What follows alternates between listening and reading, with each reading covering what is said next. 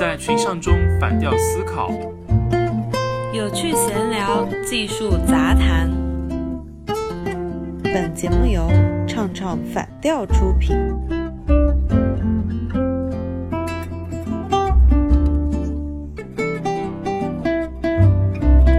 上一期我们提到一个故事，就是我有一个朋友，他因为他的领导让他接私活，他究竟接不接这个活的问题，我们就这个问题讨论了一期节目。如果对这个问题的一个答案会比较感兴趣的朋友，可以去听我们那一期的节目。然后呢，这件事情有了一个非常峰回路转的一个后续，就是我这个朋友他向更上一级的领导汇报了这件事情之后，所有的领导就开始彻查这件事情。结果彻查下来之后，就是发现这个人他确实是给了私活给到我朋友，并且呢这个人接私活他是顶着公司的名义出去接的。然后就是在上一级领导在不断的就是去约我朋友谈话的时候，我朋友受不了这个压力就辞职了。所以这种一怒之下激情离职，其实你的朋友后来就是他也是裸辞嘛，其实对他来说的话，真的会是一个比较大的一个就亏大了，真的是亏大了。你自己离职的话是没有补偿的，而且你没有找到工作，找工作的话又不一定找得到，对不对？你如果没有积蓄就更惨。对，因为他是完全裸辞的，他辞职的原因不是说他觉得这件事情不公平了，他是在这个期间他觉得他受不了，就是一次一次的叫他去办公室谈话，然后一次一次的对不同的领导赘述这个事情，并且他就是在闲暇就是谈完话了之后，他还会去遐想，就是这个事件的这个领导会不会报复他呀，或者是不是他就是自己胡思乱想一堆，然后最后受不了这个压力而辞职。我觉得可能因为我们现在讲起来会比较轻松一点，但是可能真的发生在我们当中了的话，可能我们也会紧张的睡不着觉，因为毕竟很多人都没有遇见过这样的事情嘛。因为是这样子，就是大家入职的时候不会都是签那个劳动合同嘛，对不对？3年啊这种的，有些可能就是签一生，对，反正就是有合同。他这个意思就是说，这个公司不能够在你们合同期内以不正当的理由来辞退你，也就是说你是受保护的。那么如果说是因为这是你的权利，这是员工的权利，但如果说你作为员工不想要这个权利，你比如说有其他的原因你要离职，那是 OK 的，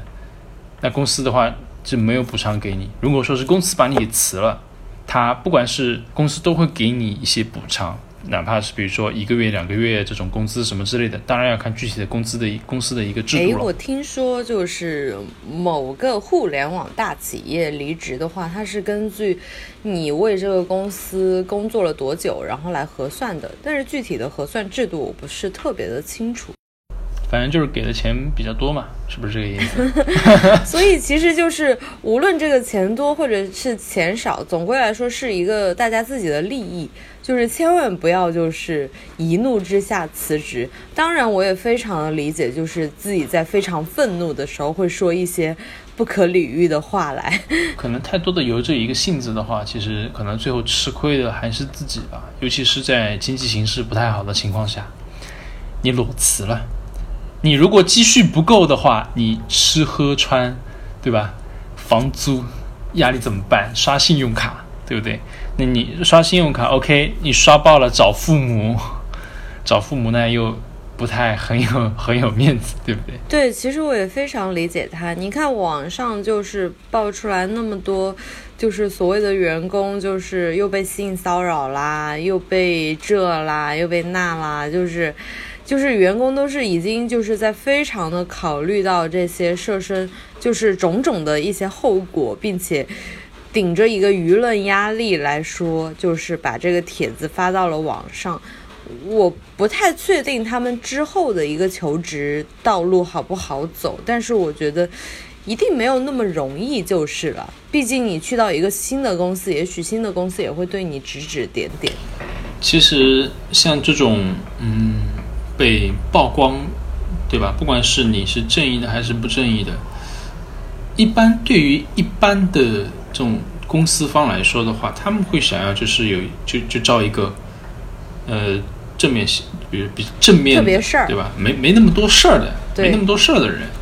因为从管理的角度来说的话，是不希望就是说有太多的这种极端性，或者说有可能发生极端性事件的这样的一个员工出现在自己的公司里面，因为不好把控嘛。你公司组织的形式，最终目的不就是为了控制吗？控制这些组织这些员工，对吧？领导来控制一下，然后的话赚钱，这样子。极端事情出现的话，会对公司的影响很大。其实我就会觉得可能如果像类似于这样的事情传出去的话，毕竟你从属的某一个行业，无论是医疗啊或者是金融啊，它其实圈子就那么大一点儿，就是除非你去找那种很小的公司，但是如果真的就是像硅谷那样子，就是每一间都是大公司，传过来传过去，其实大家互相之间都认识，都知道究竟是发生了什么。其实你作为一个员工的角度来说，这件事情对于你来说是不公平的，但是其实对于下一家公司来说，他会不希望有那么事儿的人出现。因为比如说像我朋友这种接私活的这种现象，我就觉得其实每一家公司都有，但是把不把这件事情说出来捅破又是另外一回事儿。就是潜规则是吗？对，就是其实大家可能每一家公司都是睁一只眼闭一只眼，但是忽然来了一个就是坚决不接私活的人，就是可能大家也会比较头疼吧。对，就是那个喊皇帝没有穿衣服的那个小男孩，是吧？出现了这样一个人的话，大家都会比较头疼一点。但是其实真的遇到其实这种情况的话，你为了保护自己的利益的话，真的有一些东西你可能还是要说出来一点，他其实当时写自己的离职信的时候，我就觉得非常的不理智了，因为其实你的离职原因是会体现在你下一份工作当中的，如果做一定的背调的话，这个是能查到的。这个蛮重要，你说这点蛮重要的。对，他写的这个辞职信，我虽然不能就是给大家完全的念完，但是我给大家解释，就是可以大概的说一下他写了什么。对，他前面一两句就把我雷到了。他第一句就是尊敬的各位领导，因为我无法服从某某领导给我的什么什么项目，然后因为我无法完成，然后怎么样，我就觉得哇，这两句话就已经把我雷到了。就什么我无法怎么样，错误是在你身上了吗？这不好吧？对啊，事实不是这样子。然后我当时非常的生气，我就说这件事情不是你的错啊，你就应该写因为某领导在某个时间段内派给你某一项不属于自己工作岗位的事情，你应该把这件事情写清楚。所以因为他派给你了，所以你才无法完成，不是说你无法服从。我就觉得他这个措辞太有问题了。对，这边的话我插一点，就是很多情况下我们在写一些比如说报告的时候，都会以自我为中心来去写一些东西，这样子的话就会容易出现一个问题，就是你写的东西的话大家看不懂不知道，因为看的人他不是当事人，他无法就是站在你的角度，根据你所获取的信息对你写的东西做出准确的一个判断，所以要尽量的去以一种更加全视角的，对，就把事情给讲清楚。你要站在第三方的视角去阐述你写的这些东西跟发生的事情，这样的话就会让你更加的占优一点，也可以让看的人明白你到底想要讲什么，你到底受到了什么伤害。对，因为如果我是下一家公司的话，我看到这个离职原因，我肯定会觉得哇，这个人这么难搞的，就是什么都无法服从。我当时也给他解释了这个厉害，然后他当时就非常的愤怒，他说不对啊，我就是无法服从啊。然后我说其实你只是换一个角度去说而已，你最终的目的你就是离职嘛，你也达到了这个目的，但是你需要的是考虑到你下一家公司，就是目的是一样的，但是你措辞其实还是挺重要的。对，其实就是我们第一期有提到立场，对不对？你要站在你那个更高层的这个领导这个立场，跟他们的这个视角去考虑你写的这个离职信，对吧？而且很多其实就是你写的这个文字的话，那假设有一天非常不幸的传出去了，对吧？人家会根据你写的辞职信来判断这个事情到底是发生了什么的，这个时候的话就不是你能够控制的了。对，我想起就是前2年某个大报社有好几位非常权威的岗位的人士，他的一个离职信的离职理由就被网上大肆的传播，然后人们都非常的就是去揣测这件事情究竟是发生了什么。其实我就觉得离职原因或者是离职信就一定要写清楚一点，至少来说也不算是污蔑别人吧，但是至少来说自己的立场要表现的明确一点。对，就尽量的怎么说呢？出于保护自己的角度，你不要写一些让人容易诟病的点。你是真的占理的，你就不要把自己说成的是那种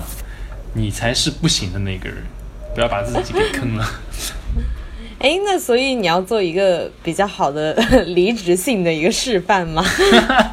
那不行啊，这怎么的？我不能够这样大家理解。但你见过比较好的离职信的一个示范？你有啊，我有那个百度的前 CTO 嘛，吴文达的，他的离职信我觉得太模范了。他的离职信表达的几点意思，就是说我为公司做了什么，做了哪些成就，实现了哪些成就，我今后的这个发展方向是什么，然后就还要就是说表达就是一种比较日后好相见的这种意思嘛，对不对？就是首先你要表达你做了什么，表达就是说你已经不欠公司了，你再表达你今后要去做什么，表明你跟现在的公司这个前东家会不会存在利益冲突，是不是这个得表明呢？对吧？因为你那不管是你是基层员工还是说高层吧，表明一下你的一个去向，什么发展方向的领域，至少让对方能够有底，你看会不会对自己构成一个现有的公司构成威胁啊什么的。其实大家都会有担心，比如说有些人就是说在某些行业里面还签了什么竞对协议的什么之类的。对，就是还有就是你会不会把公司的资源带走，这可能就是说处于公司领导非常介意的。对，我觉得你可以给大家简单的念1-2段，就是那温达他那个离职百度嘛，然后的话写了一篇公开的这个辞职信，他开头的怎么说呢？我即将辞去在百度的工作，告别我一直带领的人工智能团队，对吧？说我要走了，然后呢，离开百度后，我也很高兴将继续致力于人工智能事业，通过人工智能能改变社会，使我们的生活变得更好，说明了自己今后的一个发展的方向。然后在后面提到我什么2014年加入百度巴拉巴拉巴拉巴拉，对吧？我也运用人工智能开拓新业务巴拉巴拉巴拉，就说了我在百度做了什么，有了什么样的一个成就。然后比较重要的一点是什么？他后面夸了一下李彦宏，李彦宏是第一位高瞻远瞩，清晰看到深度学习技术巨大价值的大公司 CEO， 也是全球人工智能领域最优秀的 CEO 之一。你看这个非常好，夸了自己的领导，对不对？说明他跟领导之间没有什么矛盾，对，没有冲突，方向是一致的，对吧？理念上是一致的，这个非常重要，日后好相见嘛，对不对？然后又夸了一下什么王海峰，想说他是一位优秀出色的这个研究学者跟技术领袖，这是夸了他的这个合作的同事，合作的同事，对，用一段的来夸了一下合作的同事。然后呢，最后他又回到了说，作为谷歌大脑计划的创始人以及百度人工智能的负责人，我在这2家顶级的技术公司向人工智能公司转型中都发挥了作用，但人工智能的潜力远远超过了对科技公司的影响。我将继续致力于用人工智能引领这场重大的社会变革。那又提了一下他今后要发展的一个方向是怎么样的，并且怎么说呢，有点像是在鼓吹这个行业吧，为这个行业来自一个站台。最后的话就说让我们一起为推动人工智能帮助每一个人而努力，这样子做了一个收尾。反正总的来说，先说我要离职了，简单的声明自己的发展方向，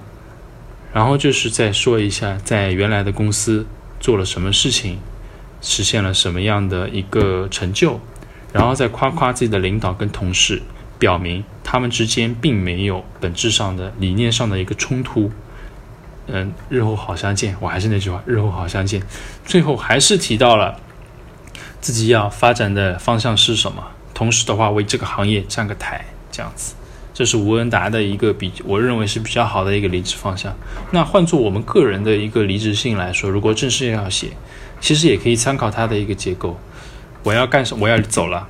我今后的要往什么方向去发展？我在公司做了什么？实现了什么样的成就？表明我不欠你。